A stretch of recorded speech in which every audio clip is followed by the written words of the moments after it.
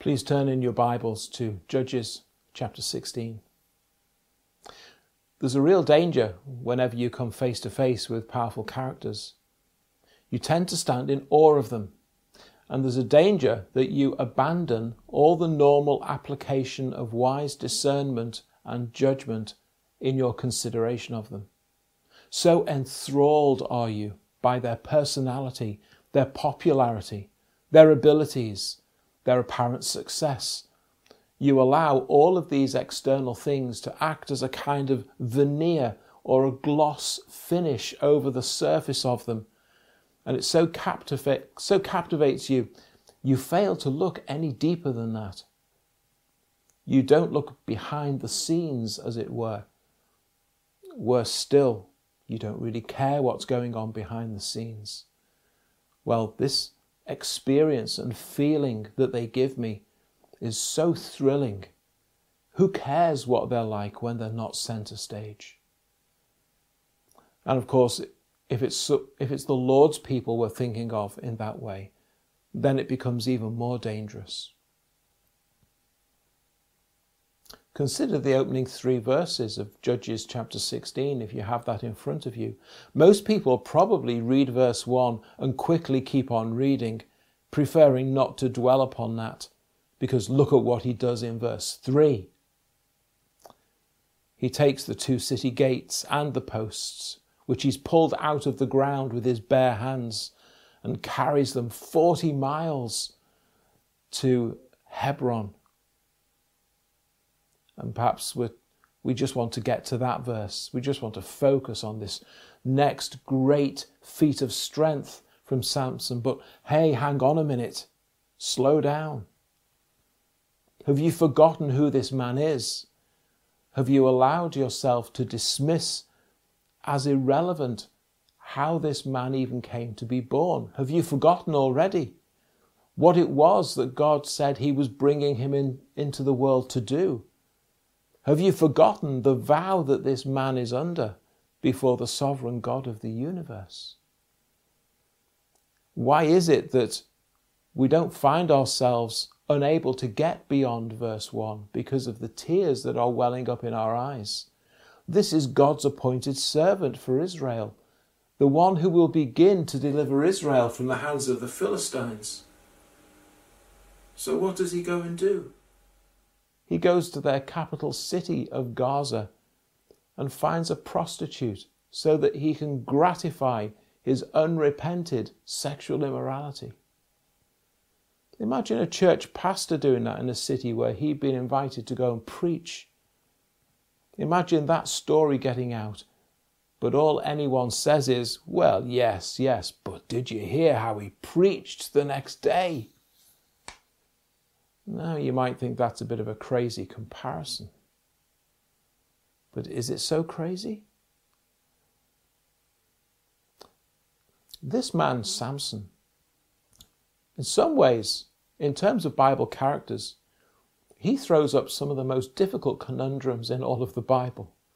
That God would continue to use a man like this when so much of his behavior is actually an abomination to God. His behavior could never be condoned, no matter how you try to present it. Yet God has seen fit to have the exploits of this man laid bare on the pages of Scripture, rather than conveniently sweep them under the carpet. And ultimately, it's what the story of Samson tells us about God that we must not miss. I want to consider 3 things with you this morning from chapter 16. They're very well-known verses to many of you, I know. Let's trust in the Lord to speak to us afresh from them this morning. Number 1, the peril of nurturing sin. This is the opening 4 verses of the chapter. In many ways, Samson is like a one-man Israel. Everything about Israel is summed up in Samson. Israel are supposed to see themselves in Samson, and actually perhaps as a Christian you can see something of yourself too. In the previous chapters of Judges, the emphasis has been Israel's repeated apostasy as they plunge themselves headlong into spiritual idolatry and in the worship of foreign gods and idols. Samson's sexual immorality is in some ways a picture of what Israel is doing to God spiritually. To be God's people, yet to flirt with and, if you like, have a relationship with other gods. That's the spiritual equivalent of what Samson is doing physically with all of these different women.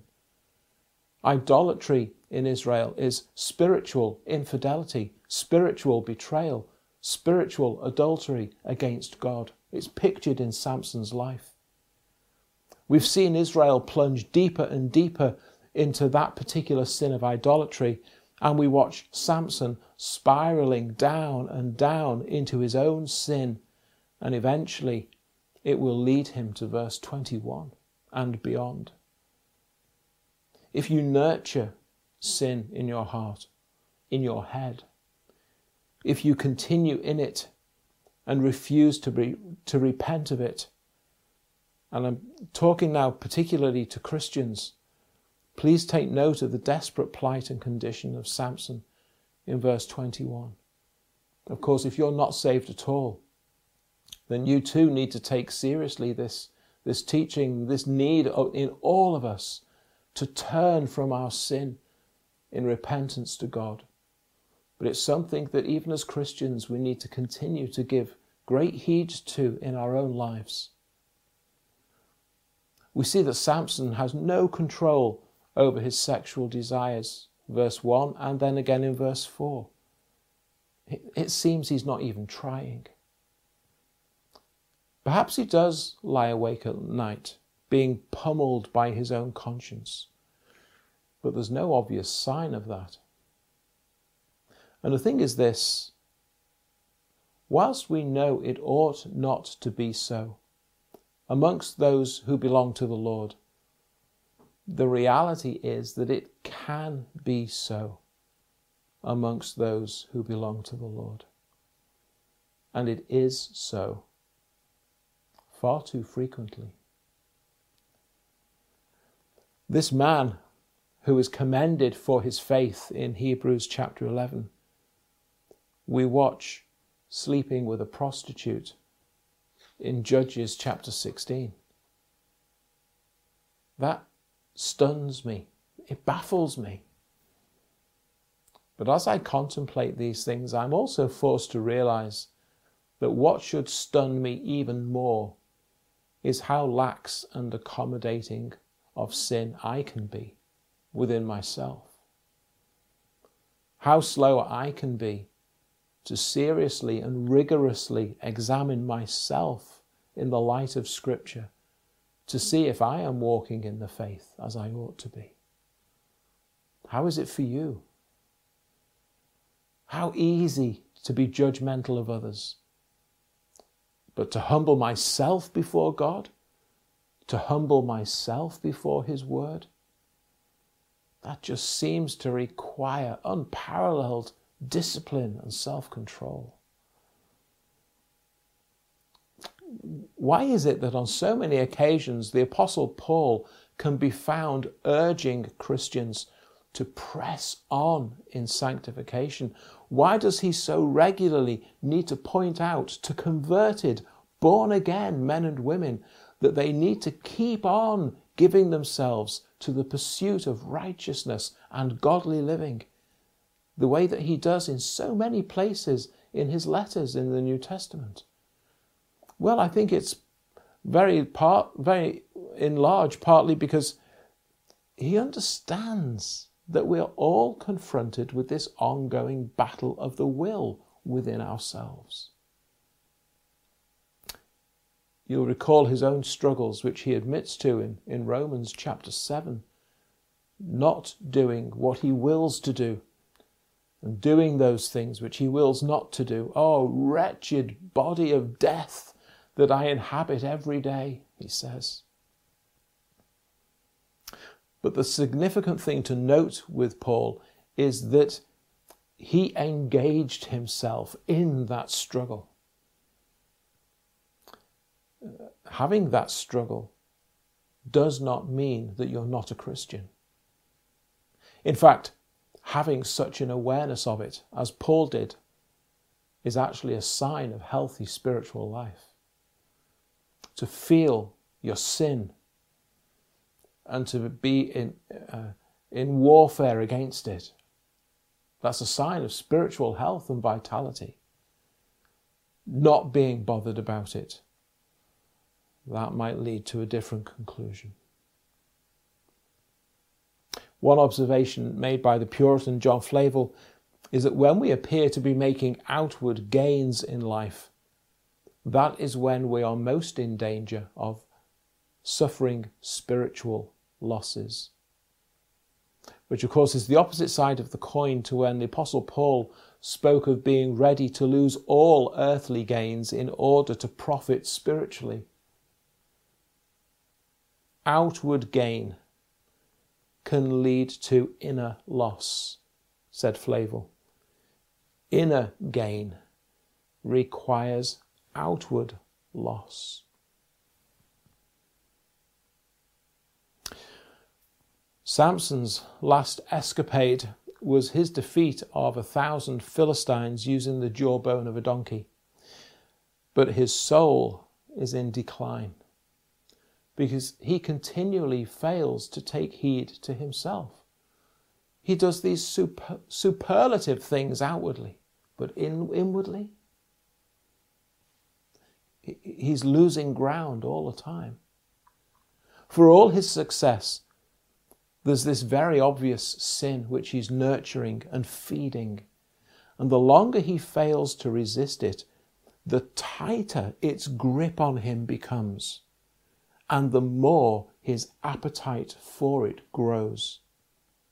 And spiritually, he spirals down and down and down. That's what happens. That's why the exhortations of Jesus and his apostles are those that if you would be followers of Christ, you must actively give yourself to putting off your old sinful nature, doing away with sin and putting on Christ. It's also noticeable that so far in the story of Samson, Scripture records only one time that he prayed. And that was his single cry to the Lord in chapter 15, verse 18, when he was thirsty. And only one further prayer of Samson's is recorded, and that will be moments before his death, which we'll get to later.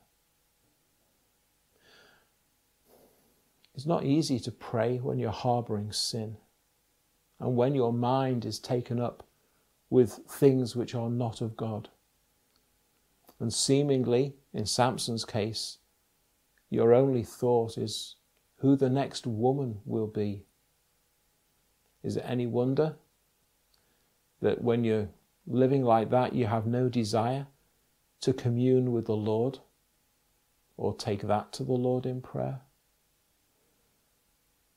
The peril of nurturing sin. Dear Christian friends, let's allow Samson's life to warn us starkly of the downward trajectory spiritually that your life will take when you fail to flee from sin.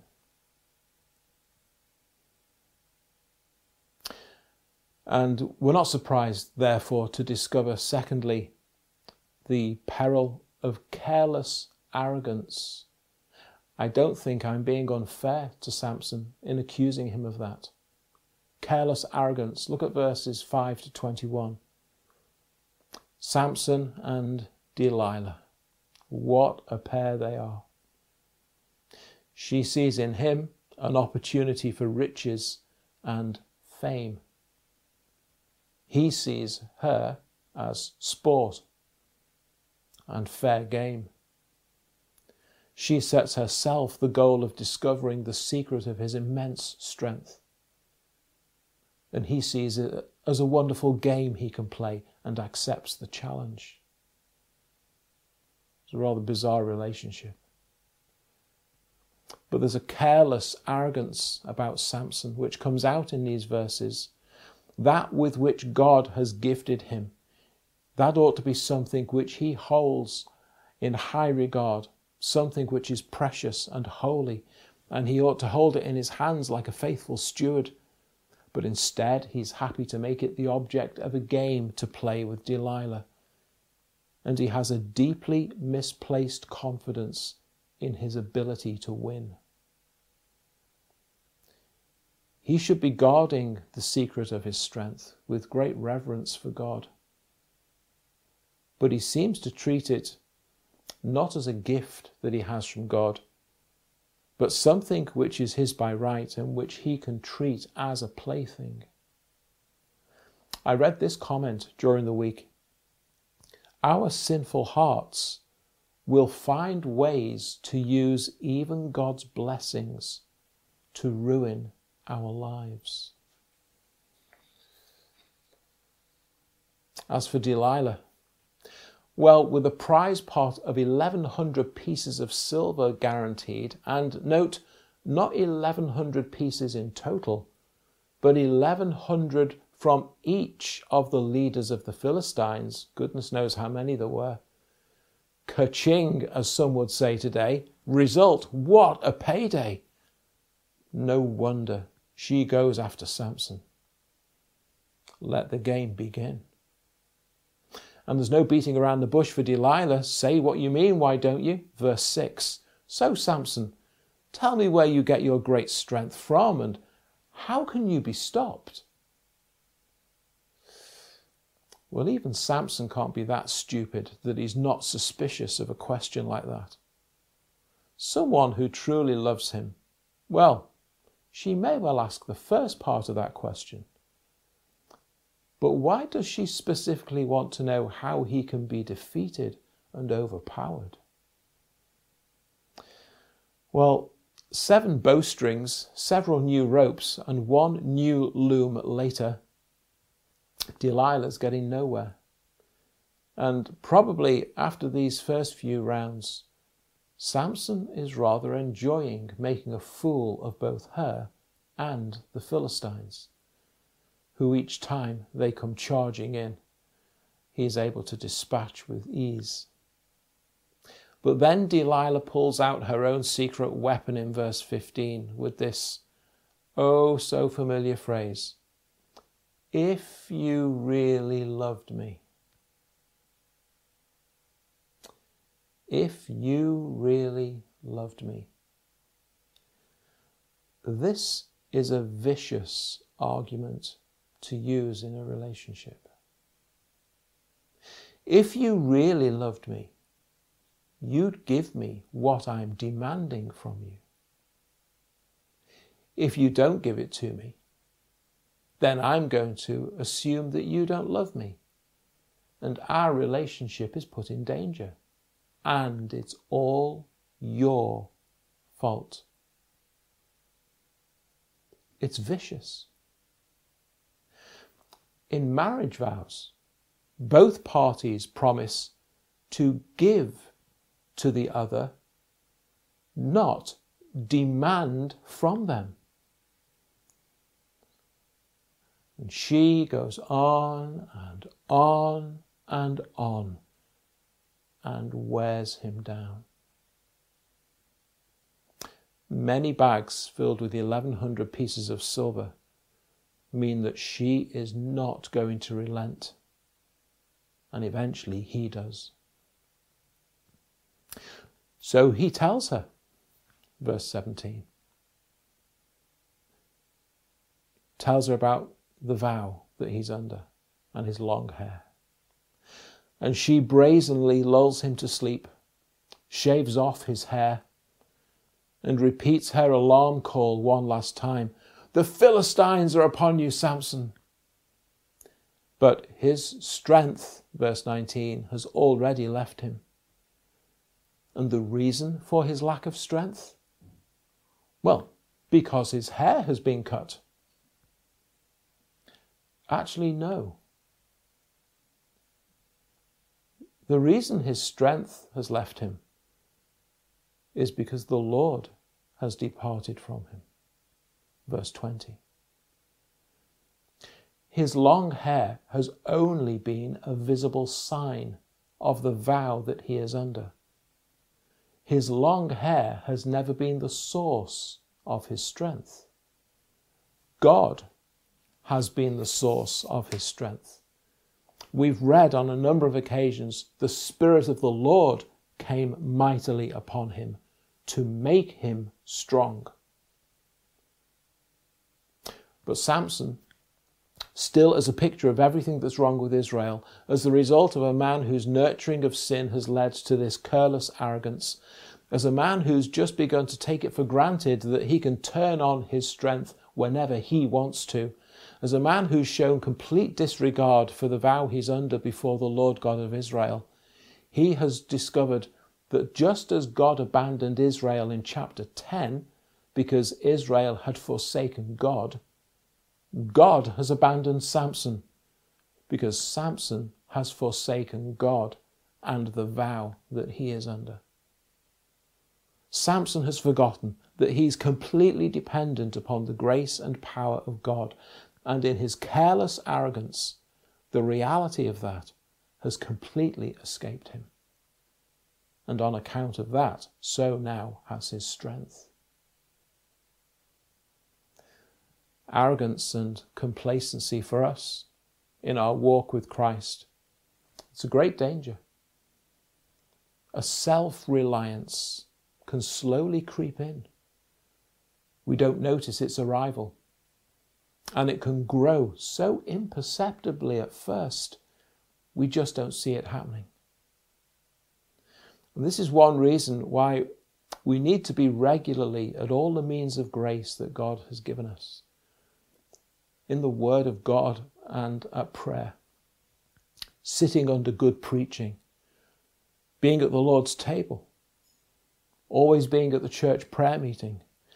Being reminded again and again, as Eamon did for us last week, of the transcendency of God. And of the poverty of our own condition. And of our utter dependence upon God's grace. And upon Christ. And upon the work of his word and spirit within us. And of our need to cry out to him over and over for all that we are in need of, and to find it only in him, through Christ. Abiding in Christ, that there, in him, we might continue to bear good fruit.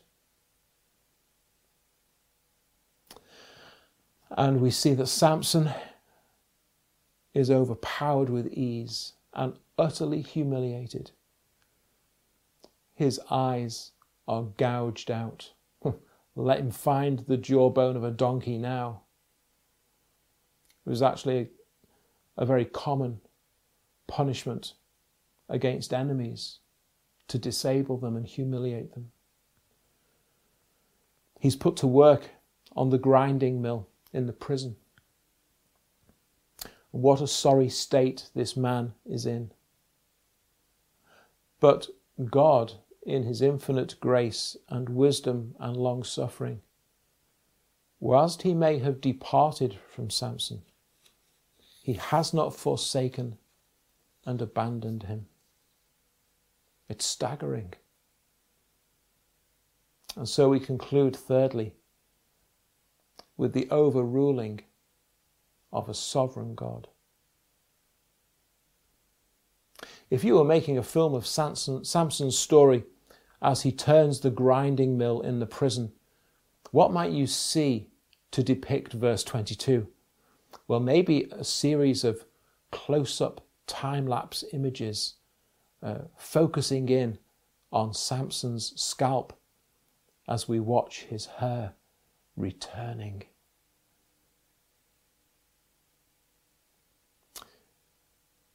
Now, if it isn't actually his hair which is the cause of his strength, why include this detail? Surely it's to remind us that the vow that Samson is under does not now lie in tatters as we might suppose. The Philistines certainly think that they've trumped over this vow of Samson. They think they've trodden it into the ground, as in verses 23 and 24, they throw the biggest party in years to celebrate the victory that their god Dagon has wrought for them in the defeat of Samson. Their God, they believe, has done this great thing for them. Of course, they couldn't be more mistaken. It's not the activity of their God that gave Samson into their hands. It was the absence of Samson's God. But Samson is not forsaken. God has not forgotten what he said to Samson's mother. Look again at verse 7 of chapter 13. And remember who it is that's speaking. This is the eternal, all-wise, all-knowing, sovereign over all things, God, who speaks to Manoah's wife. This is the Alpha and the Omega. This is the beginning and the end. This is the God who says that when he starts a work in someone, he will complete it. And what did he say? The child shall be a Nazarite to God from the womb to the day of his death.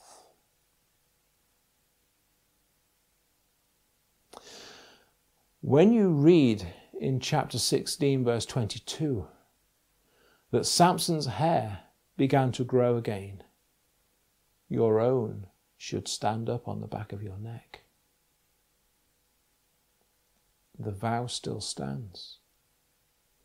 Because this vow was not established by Samson towards God. This vow was established by God towards Samson. Here are these pagan Philistines giving to Dagon the worship and praise that should be given to the one true God of Israel. And God is bristling with indignation at such blasphemous idolatry. And as God bristles, so does Samson's head. And why? Because God has not abandoned that vow that was established with Samson.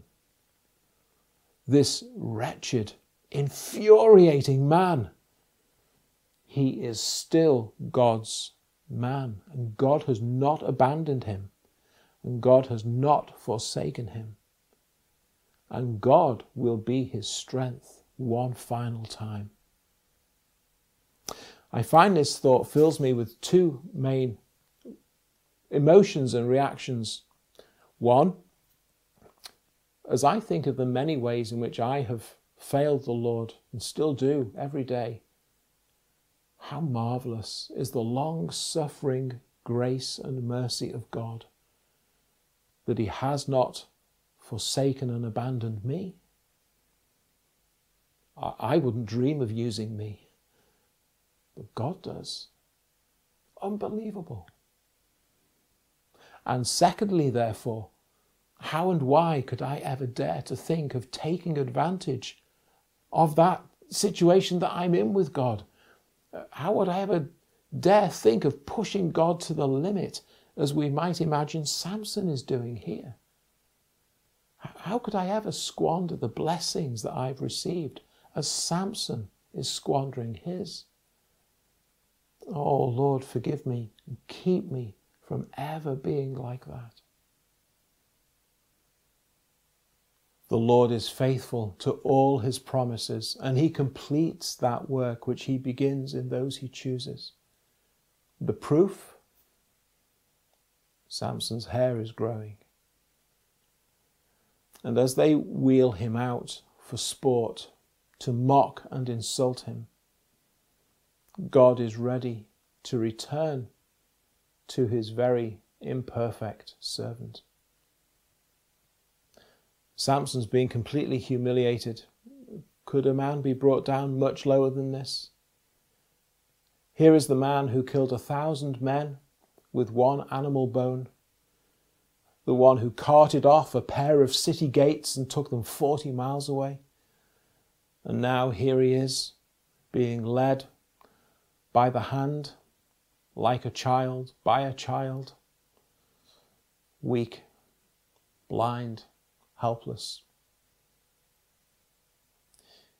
If you've still yet not understood that God is Samson's strength, well, I trust you will now, as he gets this young lad to position him between the two pillars in the temple, the two main supporting structures, and gets this lad to help him just get a feel for them.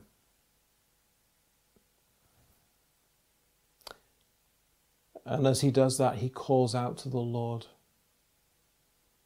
He names God as Lord. He takes God as Lord. Here is a man who has been brought very, very low. It's taken that to get this request coming from his lips. He owns God as his Lord. Lord, just this one last time, please strengthen me. As those 3,000 plus Philistines are crushed beneath the stones of the falling temple, the final realization that they have is that Dagon is nothing and the God of Israel is everything. The God of Israel is Samson's strength. They hadn't accounted for that. Weak, helpless, vulnerable, so Samson appeared. Aren't we all? Will not God be your strength for you? Of course he will. Perhaps you have not because you ask not. Samson's was a very simple, straightforward plea. And even with all of the wreckage of his life, God was ready to hear him and answer him. And in the Samson story, in conclusion, we see flickers of a pattern which God is establishing in preparation for the coming of his one true Saviour, the Lord Jesus Christ. Now, you'll agree with me, there are so many ways in which Samson is not a type of Christ in the Old Testament. But there are intriguing clues in Samson's life as to how it is that God works in salvation. Here is someone chosen and appointed by God from the womb. Although, of course, Christ's incarnation and Christ's conception will be far more glorious than Samson's. Here is a man taken by his enemies and humbled. Although with Samson it was due to his own sin and folly, whereas with Christ these things will be done to him even though he has no sin of his own. And Samson's suffering doesn't even begin to compare with that which Christ endured, as we remembered last weekend. In Samson, here is one who was able to achieve a great victory in his death. But Samson's death was quick and almost instant, whereas Christ, he endured the death of the cross. Samson's victory was the greatest of his life, yet it was very limited both in number and by time. His victory affecting only those who were present at that moment, and his victory only bringing death. Christ's victory is inexpressible in its extent and in its glory, and Christ's victory brings life. The grace that God showed to Samson. Do I kid myself that I need less grace than Samson did? The faithfulness that God showed to Samson staggers me that God will also be faithful to the likes of me. And he is. And for you. We can be taken in by powerful characters. Characters like Samson. But be ever so careful not to miss the whole point. This story is not recorded in the Bible so that you can be taken in by the likes of Samson. This story is recorded that you might be taken in by the God of Samson. Just as Samson discovered everything that you need on account of all that you are and all that you've done and all that you lack, everything you stand in need of, you will find in the God of the Bible. Grace, mercy, salvation, forgiveness, kindness, long-suffering, faithfulness, strength, all found in him and through the person of the Lord Jesus Christ.